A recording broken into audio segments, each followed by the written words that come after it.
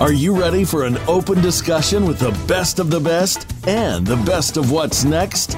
Welcome to The Spotlight with Tony DUrso and special VIP co-hosts. Join in on a great conversation today with one of the world's great influencers as they showcase the latest tricks and techniques that made them the game changers they are today. Now, here's Tony DUrso and his co-host. Welcome to The Spotlight. I'm your host, Tony DUrso, and joining me today as my co-host is the Lifetime Achievement Award 2016 recipient, Dr. Barbara Young.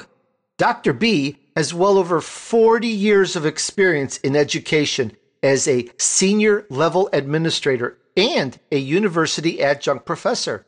She served on a number of local, state, and national boards in leadership roles and received numerous awards for her expertise.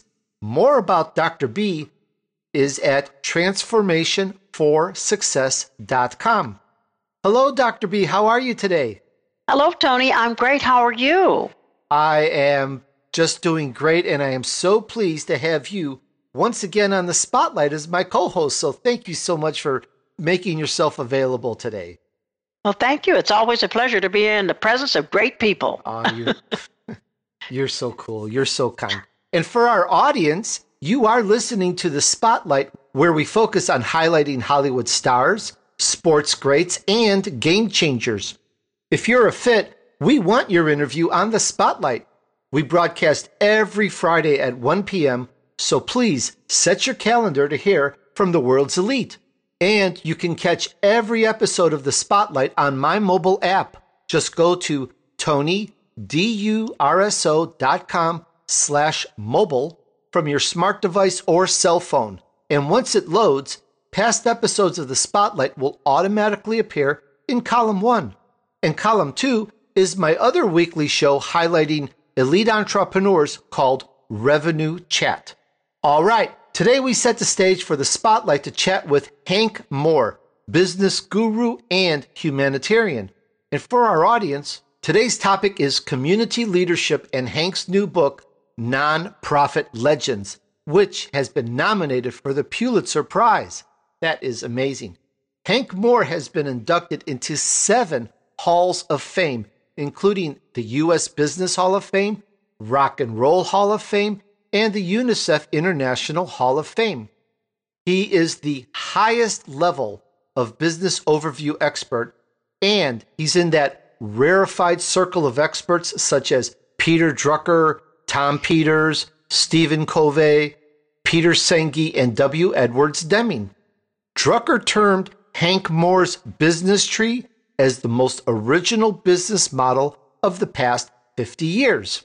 Okay, enough said. Here we go. Welcome to The Spotlight, Hank.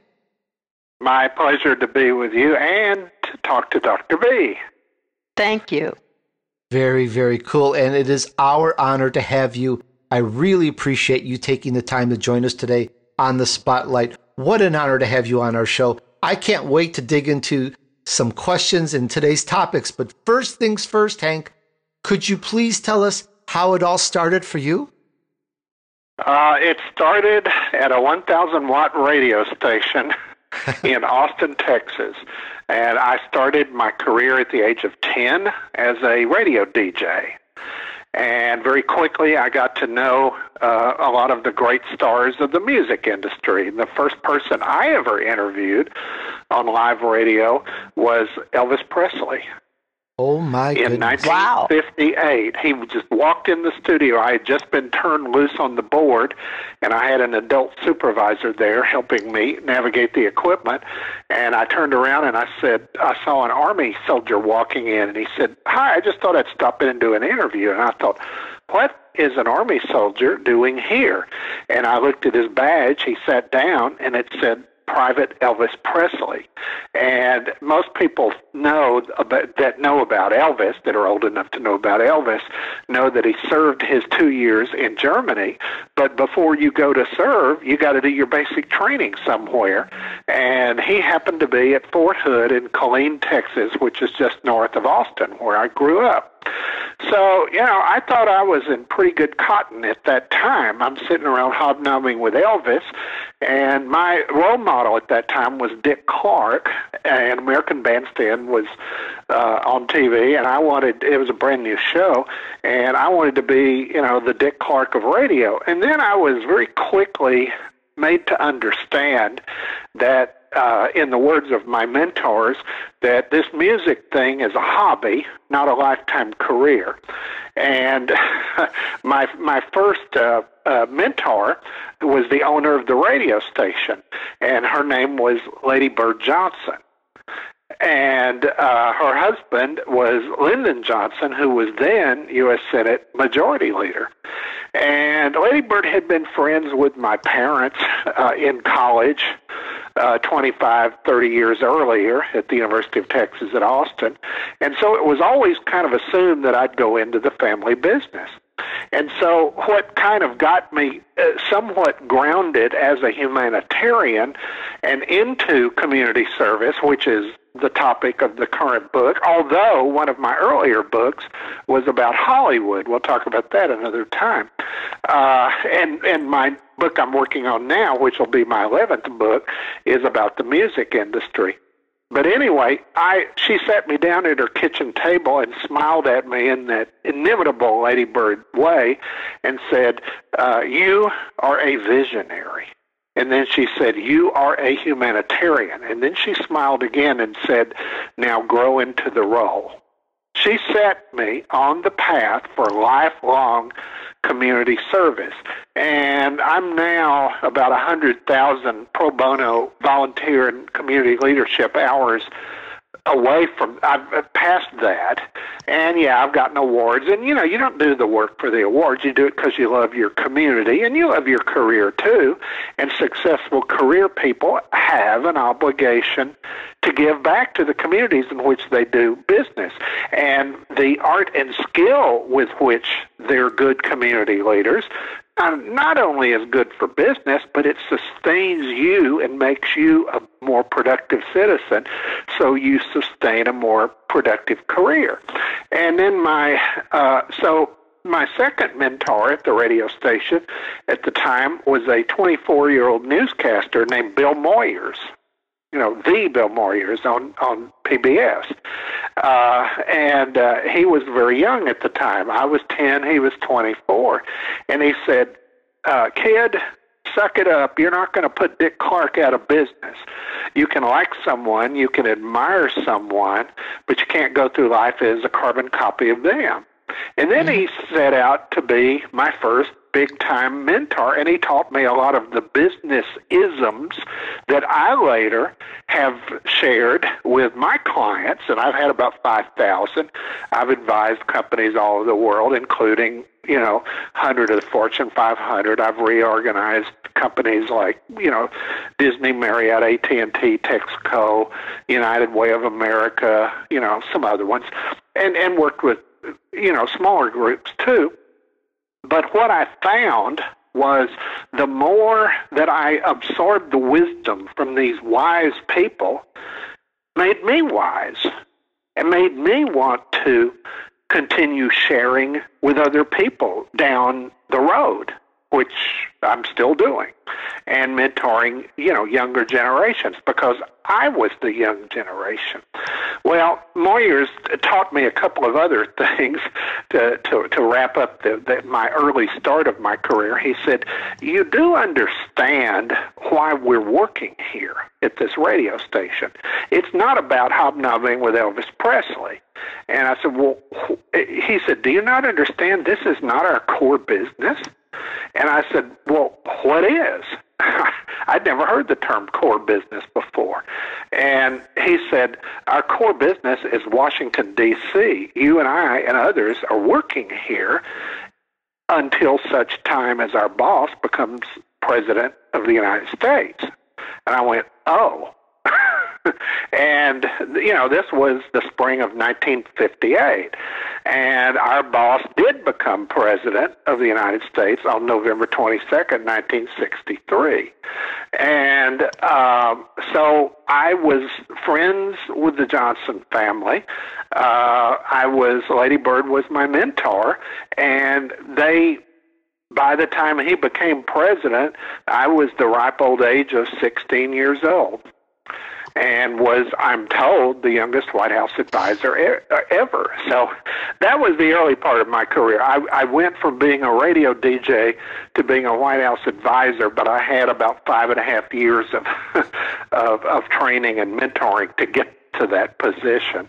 And during the 5.5 years that he was president, and I was a policy person. I was never called an intern. The subject of age was never brought up, other than the fact that I couldn't vote for my boss or anybody. So from ages 16 through 21, that was my job. And my areas of expertise were civil rights, environmental, international trade, and the World's Fair, which we had subsequently in 1968 in San Antonio. And so that part, I was always coming at business and community leadership from the bigger picture perspective. Most consultants in business today and have been all these years are very niche focused. They're going to look at it from a financial or a marketing or a sales or a technology. All of those are wonderful niches, but they're niches. So my whole thing that I was ever instructed on how to do and encouraged to do was big picture strategy. And, and I had Lyndon Johnson, LBJ, there a lot of younger people don't even know who he is now because too many years have gone by. But he used to say, you always start at the top. So he's the one that made sure that my first star that I ever interviewed was Elvis. He's the one that made sure that my first assignment, once he became president, I was on the committee that wrote the Civil Rights Act of 1964, and I am darn proud of that. In later years, I've done diversity audits and assessments of corporations. Diversity is wonderful. That's a whole other host of topics there, and so that's the kind of circles that I ran in. And then kind of the final answer to your question on the early days was Lady Bird was still mentoring me. Not only was I being mentored for if and when the White House period ever came, which it did, I was being mentored to be a humanitarian. And after Lady Bird kind of set me on that path a couple of years ago, later, I was invited back to her home one day, and she had a couple of friends she wanted me to meet. And I go into her kitchen and sit down at the breakfast table, and I'm just as stunned as possible because sitting there to meet me at her kitchen table were Winston Churchill and Eleanor Roosevelt. This is The Spotlight with Tony DUrso and Dr. Barbara Young joining me as co-host. Just ahead, we continue the chat with Hank Moore, business guru and humanitarian. But first, it's time for us to take a short break. See you back here in just a moment.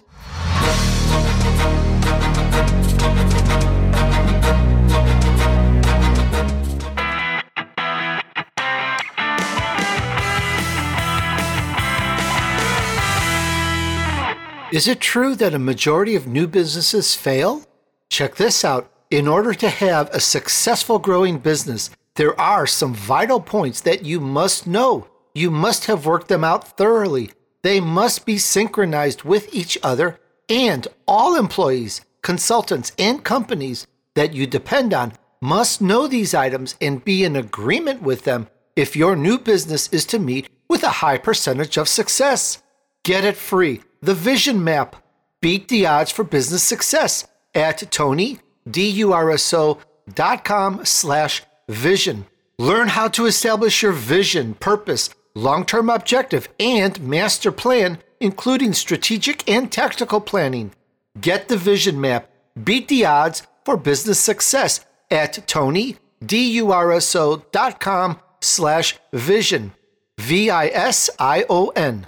The Dream Business Community wants to help you with your career and business. Are you ready for accelerated success? Check it out, the Dream Business Community at TonyDUrso.com/community.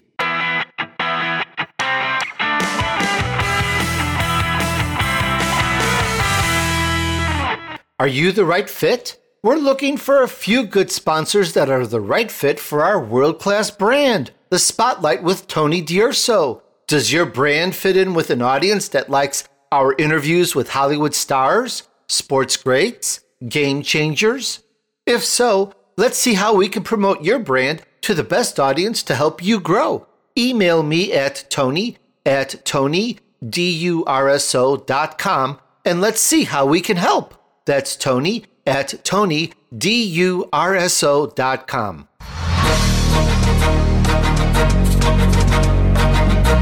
You're listening to The Spotlight with Tony DUrso and a special VIP co-host. We'd love to hear from you via email.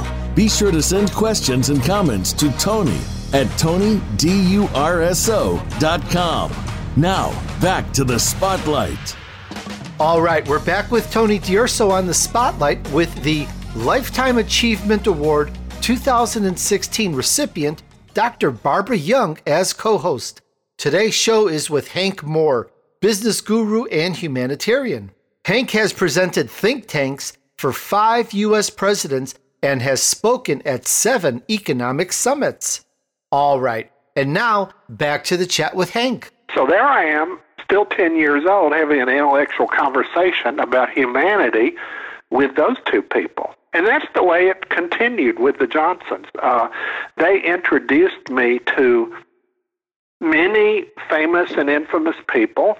Some of them weren't always known to the public, but they're the kind of people that I now call legends. And so I have several books that I call the Legends series.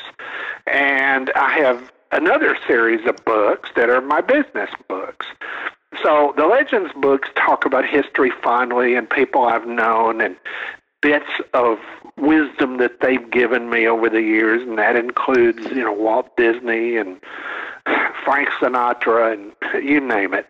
And so I just learned at a very early age to carefully listen to these big, thinking people.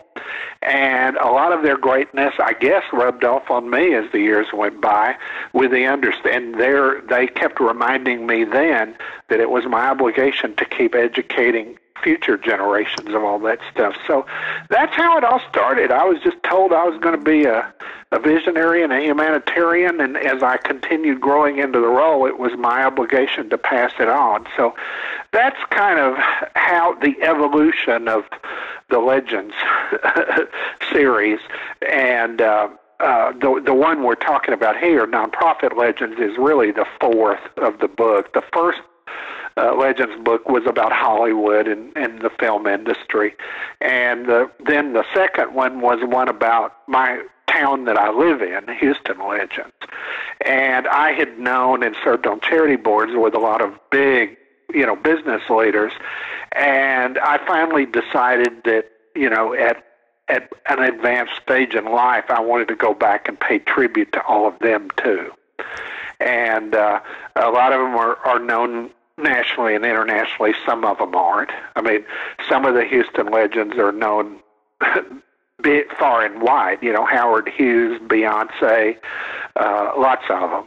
But a lot of them are lesser known. So, and then I have another book called Pop Icons and Business Legends, which was kind of a melding of pop culture and business. And that reflects, one of my philosophies is that most people in their business lives are more products of the pop culture they grew up in than they are formal business training and strategy. And that by knowing pop culture as well as I do, I can help pull insights out of leaders and reconstitute them in business terms. So that's that book. And then the current book, Nonprofit Legends, is my baby. Our books are like our children. We love them all equally, but one stands out for a reason. And with me, it's book number 9, which is Nonprofit Legend. That's, it's a subject matter. I'm humbled by the subject matter. That is absolutely phenomenal, Hank, and I thank you so much for sharing all that and telling us how it started. So much you've done. There's so many questions. It's impossible to get it all on one show. We'll have to bring you back. Yeah. And I'm going to digress here because there's something I've seen in your bio, and I have to ask you, how did you get in the Rock and Roll Hall of Fame? Was it because you were an early DJ at 10 years old? Yes. And that's, one of the things that I remind business clients of. We're constantly trying to reconstitute visions, and I'm always saying, go back to what brought you to the dance originally. Go back to the early joy that you got and reconstitute that as you revision your company. Anyway, with me, I walked into work one Saturday morning. At this point, I'd been working in radio for about a year. And I remember the date very well because there's a famous song written about that date. It was February 3rd, 1959, which Don McLean sang about in the song American Pie, the day the music died, meaning the day that innocence died and rock and roll came of age. And my other mentor at the radio station was a fellow named Cactus Pryor, and he's well known in Texas, but really not nationally. And he said, your rock and roll music is now of age. Why don't you just start documenting it? And this fellow from Texas, Buddy Holly, that was in the plane crash, you need to put together a tribute, and from here on, you need to start documenting the worth of that music. Because what we were calling golden oldies in radio at that time was the big band music of the 30s and 40s, which was before my time, but I had to learn it so I could play it on the radio. So next thing I knew, I was playing 50s music, and as the years went by, 60s and 70s, and documenting golden oldies. And so I found myself, the niche that I was in, thanks to Cactus Pryor, was doing the weekend oldies show. And that's what oldies, shows were originally. They weren't a full-time format. And so when the Rock and Roll Hall of Fame later came along, I had done several interesting oldies shows. I originated and hosted the first black soul oldies show in the nation, and that was in the late 70s. I did one of the first country oldies shows, and that was not my forte. I had to learn it. And I did an oldies show focusing on jazz and Broadway music and all that. So, in other words, my music scope was pretty wide. Most people and formats in radio are pretty narrow. And so, I could do it all. About the only format I never worked was classical. But so I started producing all these documentaries. And at one point, the Rock and Roll Hall of Fame, and this is really interesting, they would, when they first got going, most people don't understand or don't know, and it's a good thing to learn, is we all know about the performers that get inducted into the Rock and Roll Hall of Fame. There are 6 other sections. And, there's one for radio DJs. There's one for industry executives. There's one for people that develop technologies for the recording industry. It's kind of like the Oscars. When you're watching the Oscars, they go, well, earlier this week we had a ceremony, and we honored some really neat, interesting people. Let's all give them a round of applause and get back to our show.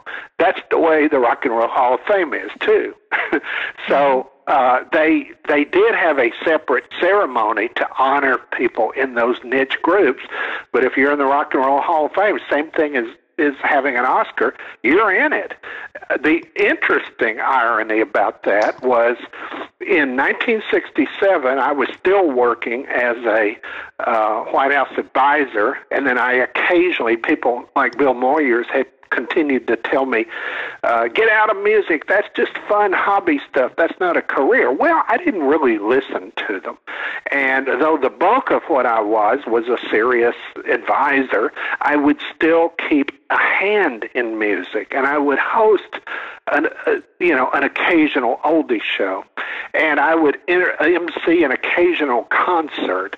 One of those concerts was in 1965. I got to be one of the 3 DJs that introduced the Beatles in concert in their Houston concert. Wow! And then 2 years later, I was still being the White House advisor, but I was back in Austin, and I emceed a movie premiere for a film starring Sonny and Cher. And they were, the hottest thing around at that point. And I have pictures of me with Sonny and Cher, and they've been on Facebook ad nauseum. and they've even been in a couple of my books. The most recent book that picture is in Pop Icons and Business Legends, because you don't get much bigger pop icon than Cher. And then I stayed in contact with him over the years.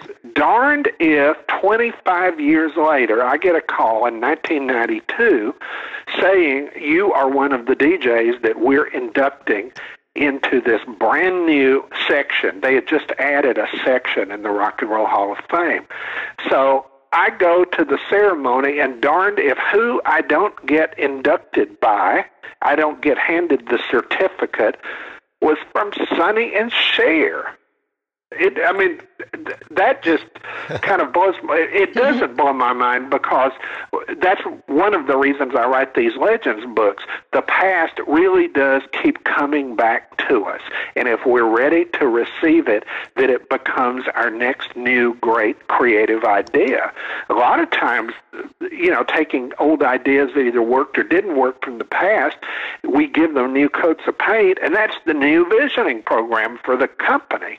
And sometimes we'll take ideas from other companies and implement them, so to speak. But the past has a way of continuing to come back to us in our lives, and if we're ready to receive it, Sonny and Cher themselves even had a hit song about that subject. It was called The Beat Goes On. And it was just, by that point, when I was inducted to the Rock and Roll Hall of Fame, Sonny and Cher had long divorced, but they remained friends.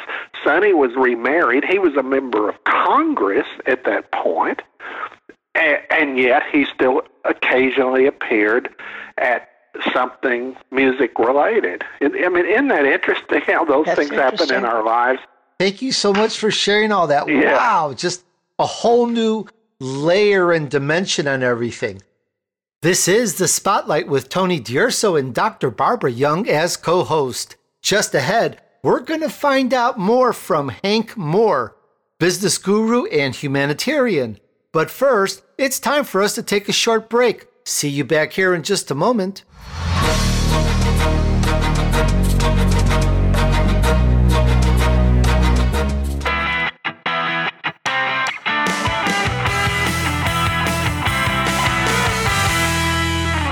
Are you the right fit? We're looking for a few good sponsors that are the right fit for our world-class brand, The Spotlight with Tony DUrso. Does your brand fit in with an audience that likes our interviews with Hollywood stars, sports greats, game changers? If so, let's see how we can promote your brand to the best audience to help you grow. Email me at tony@tonydurso.com and let's see how we can help. That's tony@tonydurso.com. The Dream Business Community wants to help you with your career and business. Are you ready for accelerated success? Check it out, the Dream Business Community at tonydurso.com/community.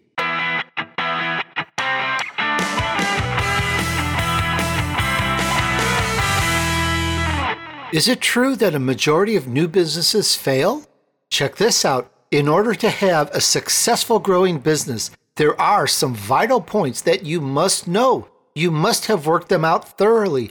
They must be synchronized with each other, and all employees, consultants, and companies that you depend on must know these items and be in agreement with them if your new business is to meet with a high percentage of success. Get it free. The Vision Map. Beat the odds for business success at TonyDUrso.com/vision. Learn how to establish your vision, purpose, long-term objective, and master plan, including strategic and tactical planning. Get the Vision Map. Beat the odds for business success at TonyDUrso.com/vision. VISION.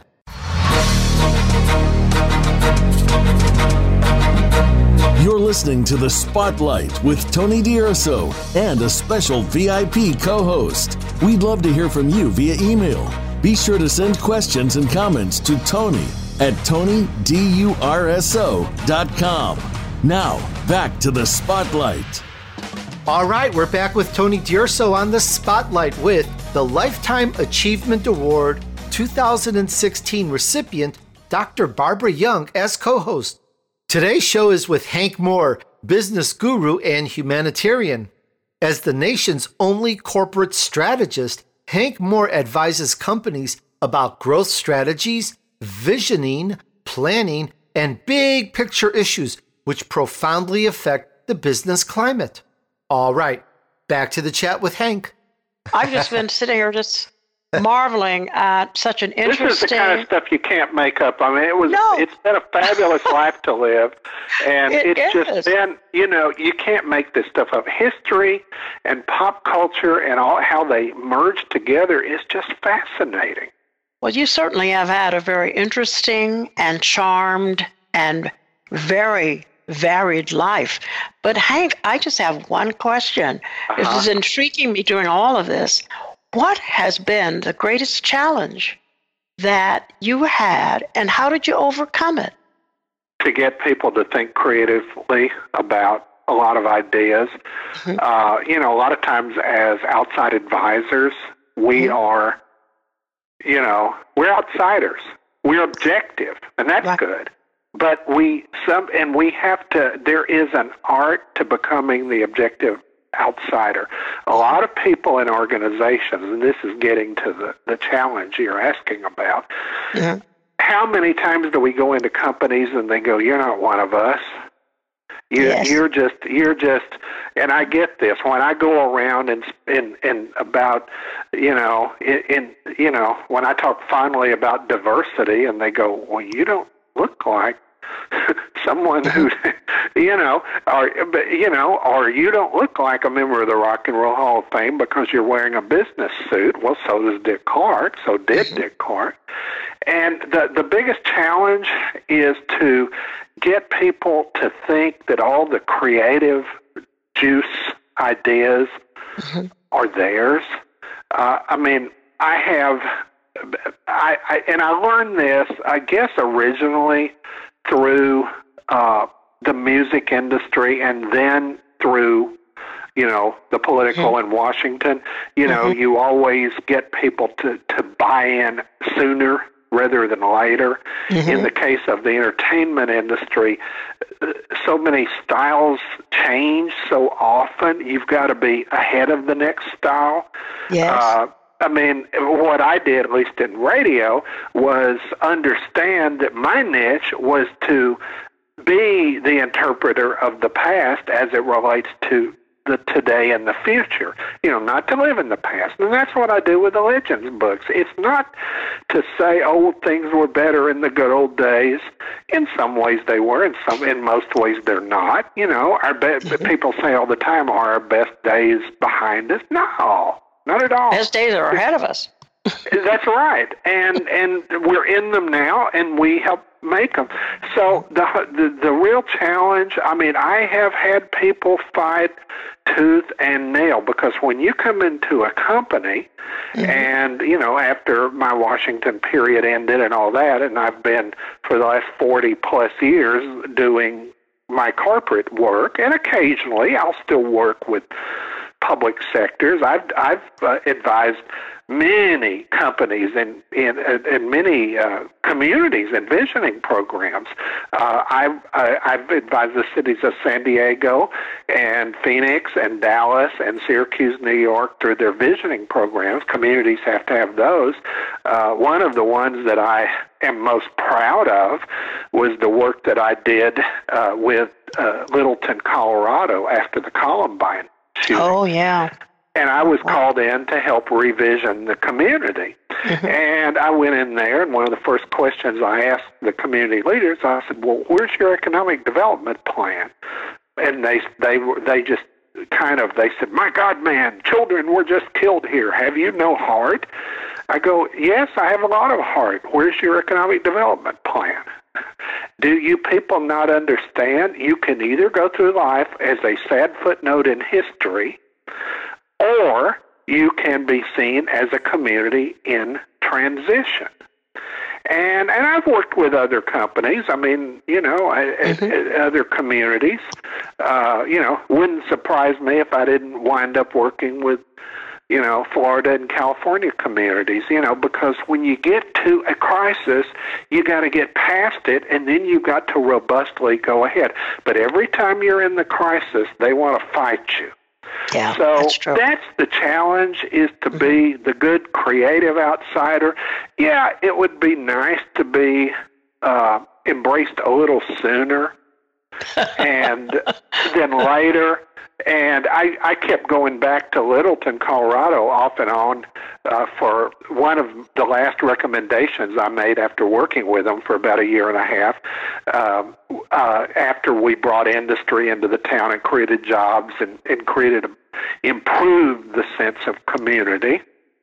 I went to one of their luncheons one time, and they said, well, and here's our mentor. Thank you so much for coming back to join us, and we just hope we didn't give you too rough a time in the beginning.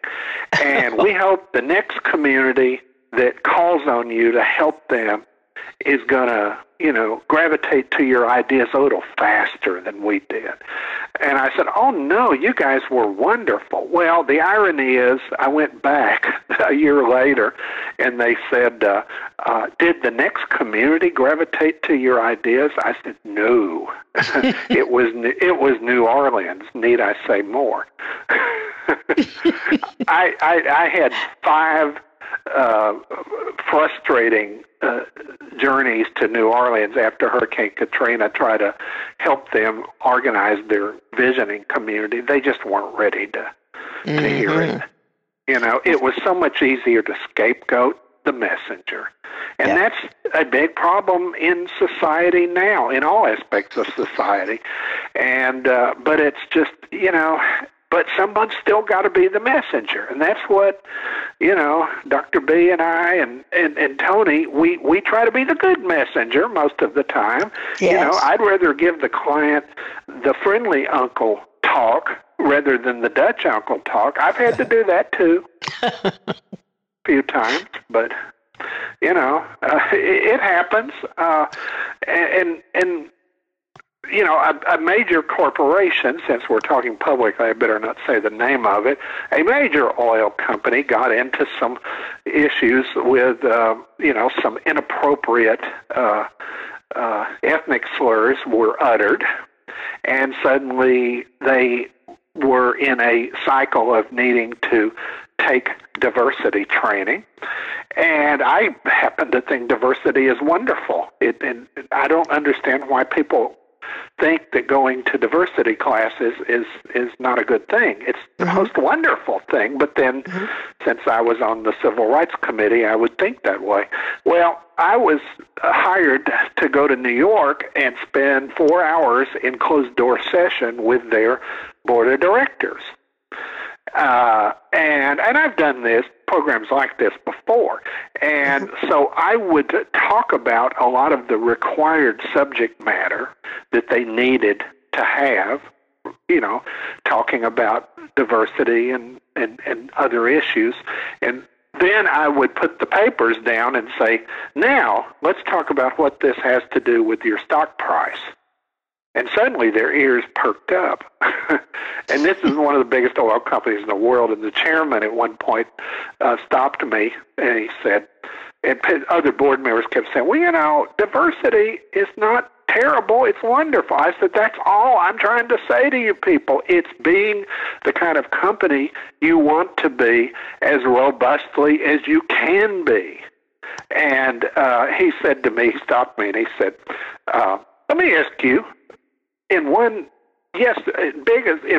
sentence, what do you think's the biggest problem with this company? And I smiled, because one of the things I learned from my era in Washington is you always smile and give the diplomatic answer first and really get them thinking. Then you might zap them with some deeper insights after that, right? And it's not just about being politically correct. It's getting them thinking, right? And so I was standing there smiling, about to answer. He said, what do you think's the biggest problem with this company? He said, I know what you're thinking, too damn many engineers. And I said, in part that's right, sir, but the biggest problem with this company is those engineers do not understand that exploration and production is no longer your core business.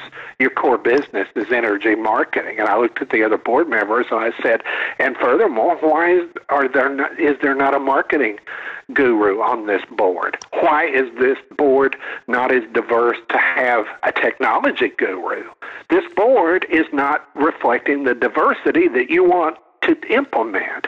And they went, whoa. So I was talking about a whole bunch of deep stuff, and they could interpret it on their own level. That's what I learned from Winston Churchill and Eleanor Roosevelt. They said, yeah, going around being intellectual is kind of a dirty word, but if you're the voice of common sense, they might listen to it more. That's great. So I learned that when I was 12, and I just kept doing it. Well, thank you for sharing that. Yeah. Thank you. Yeah. This is The Spotlight with Tony DUrso and Dr. Barbara Young as co-host. Just ahead, Hank shares more insights and his contact info. But first, it's time for us to take a short break. See you back here in just a moment.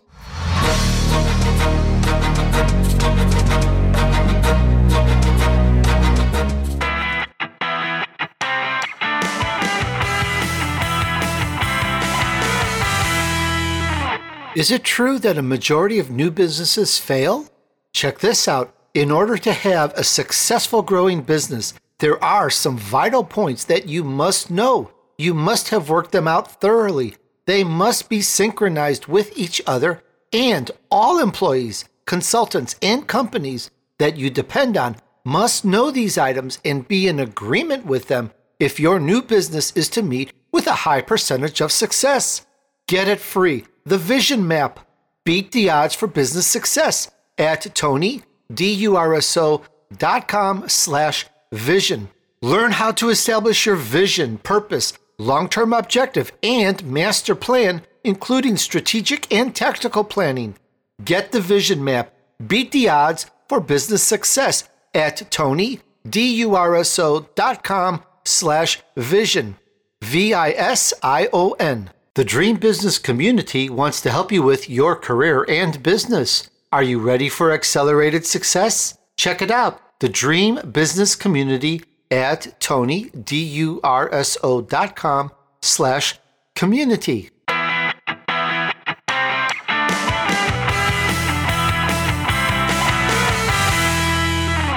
Are you the right fit? We're looking for a few good sponsors that are the right fit for our world-class brand. The Spotlight with Tony DUrso. Does your brand fit in with an audience that likes our interviews with Hollywood stars, sports greats, game changers?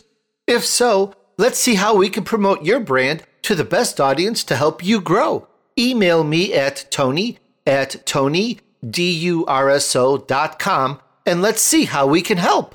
That's Tony@TonyDUrso.com.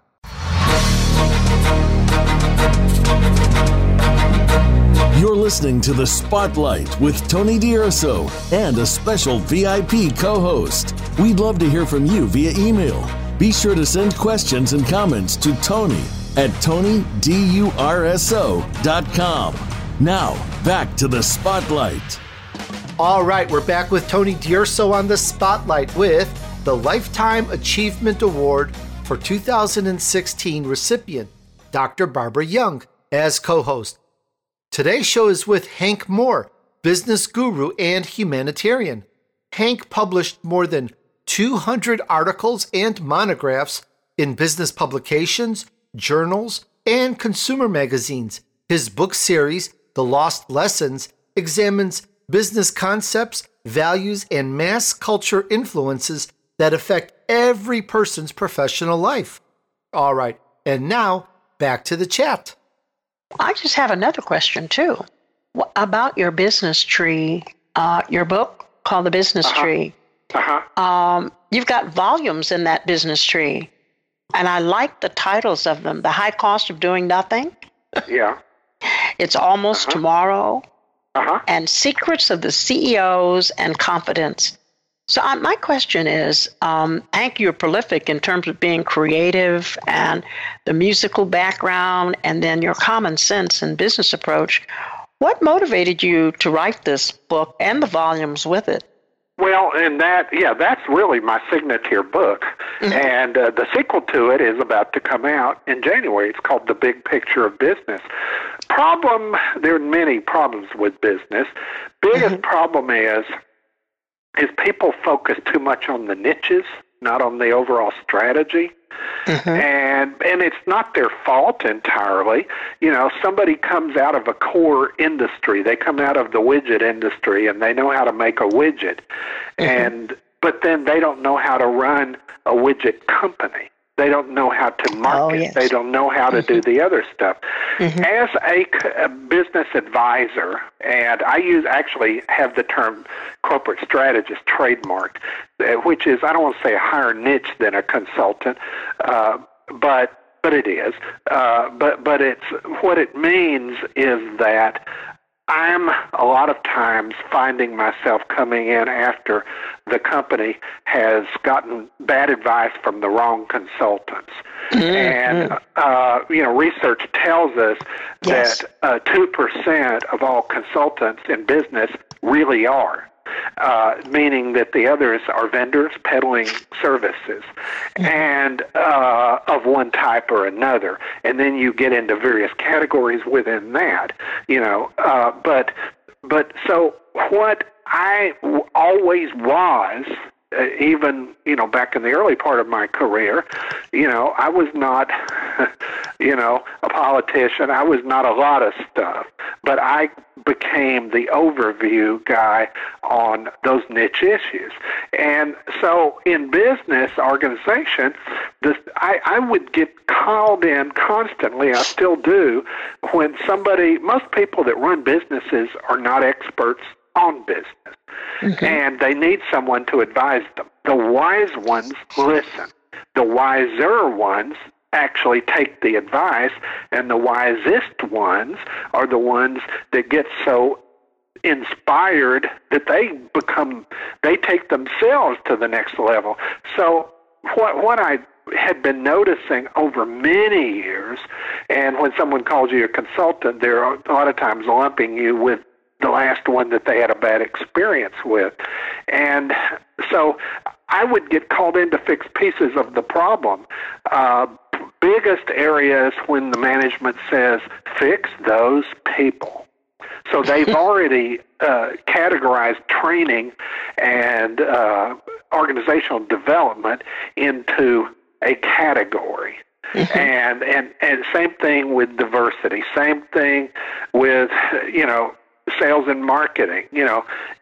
Some of them are more glamorous than others, seemingly, but to people that aren't in that niche, it's something that's been inflicted on them.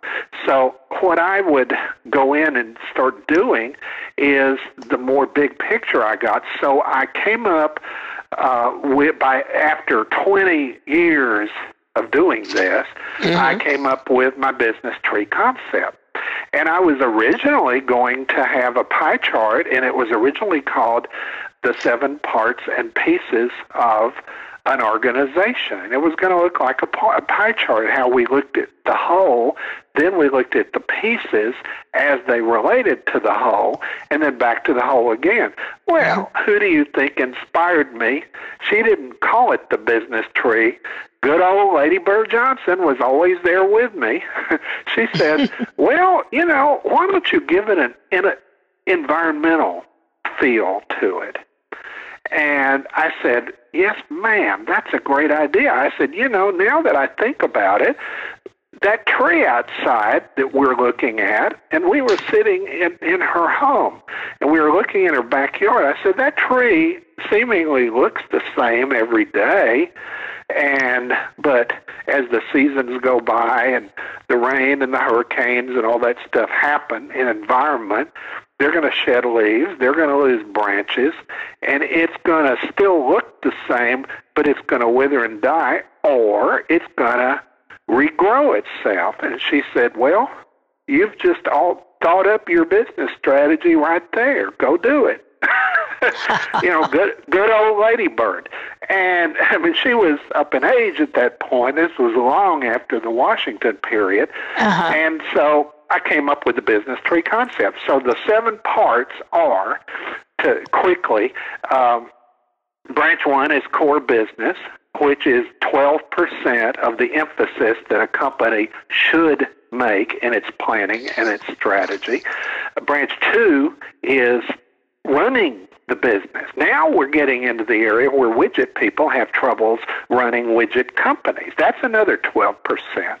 Then branch 3 is financial. Now, the financial and bean counters out there think that their branch 3 perspective is the big picture, to which I say, no, it's 10% of the big picture.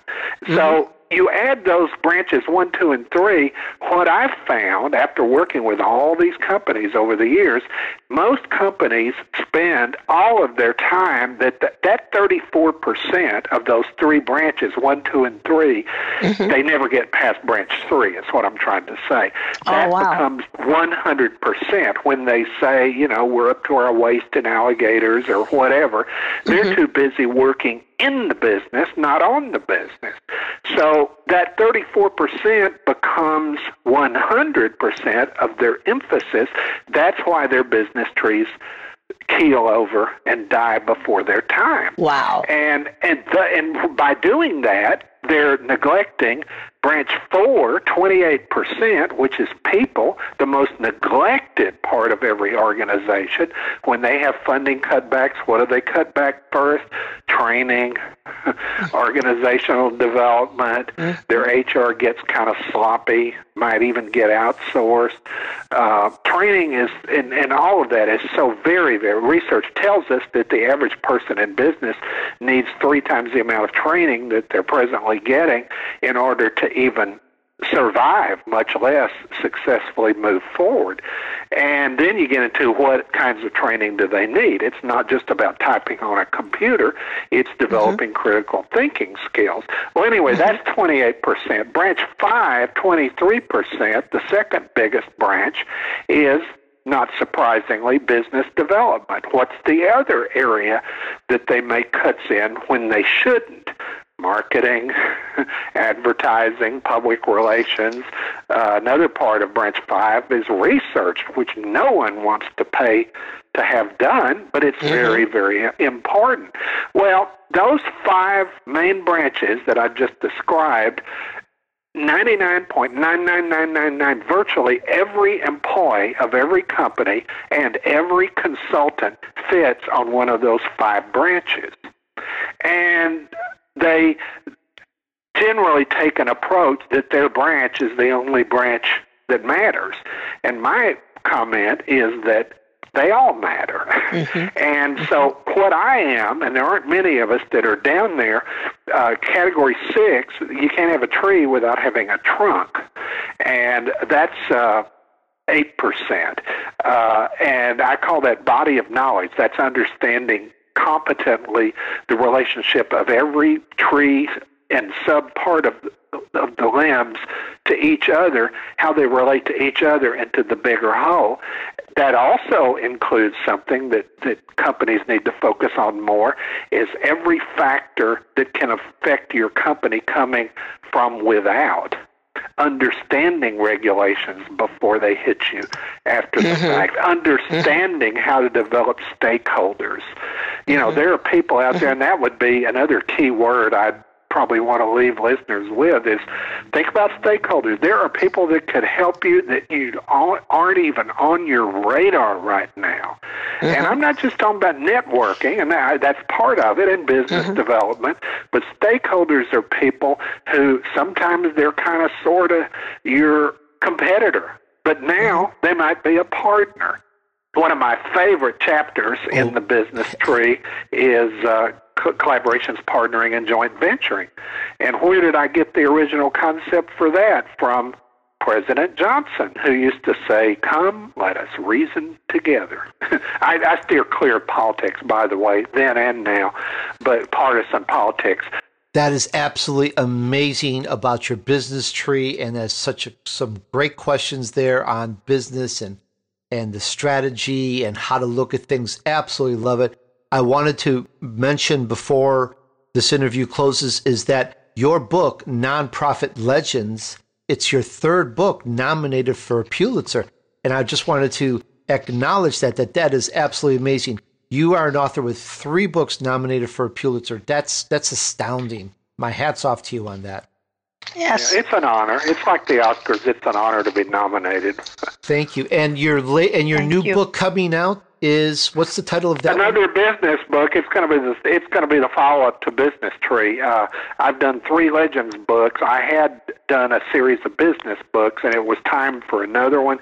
It's called The Big Picture of Business. And then the book after that is Pop Music Legends. The one after that I'm scheduled to do is another business book called American Business Legends, and that's where I delve back into the greats, how they did it, why they did it, and what we can learn from them. And because I've met and got a lot of that material from, a lot of those guys, everyone from Walt Disney to Lee Iacocca to Bill Gates. And then there'll be one more Legends book after that that'll deal with sports and Hollywood again. You got to get back to that. So basically, every other book is a business book, and every alternate book is an entertainment book. Very cool. Hank, would you like to provide any contact information of how our audience can get a hold of you, please? Yes, my website, and that contains contact information, is www.hankmoore.com, HANKMOORE, hankmoore.com. And there are other websites that the books have. Each book has its own website, but hankmoore.com would be, the contact on it. Of course, I'm on Facebook and Twitter and LinkedIn and all those other things. The main thing is we just got to share a lot of that good business knowledge and pop culture and community knowledge, the art of volunteering. And that's the last thing I'd say is we are all citizens of the world, and the art and the skill with which we serve each other not only enriches society, but it helps us. There's a word that I use in my books called potlash, Potlache, and it means I give you a gift, and the warmth and openness with which you receive it is my gift. So when we volunteer generously, we get our rewards many times over, and it's not in plaques and trophies. Yeah, I've got a few of those. You don't do those for the recognition. You do them because you care. Very cool. Mm-hmm. All right. Thank you so much, and so cool. Right on point. Again, everyone, such an amazing interview with Hank Moore, business guru and humanitarian, and you're a living legend. Thank you so much for sharing all this with us, Hank. My honor. It's always nice to relive all of that. Like Sengie and Cher said, the beat goes on. I love it. I love it. I think I could do a whole day's episodes of shows on all of these topics. Just so much to talk about. Just love it. And I want to thank you so much. And Dr. B, I want to thank you so much for being such a great co-host and I really look forward to your charming personality once again on the Spotlight. Thank you. It was my honor. And Mr. Moore, it was a pleasure to meet you and to hear your story today. And thank you for sharing about the business tree. Thank you. All right. And to our Spotlight audience, thanks again. It's our honor to have you listen. All right. Keep your focus on success, and we'll see you next on the Spotlight.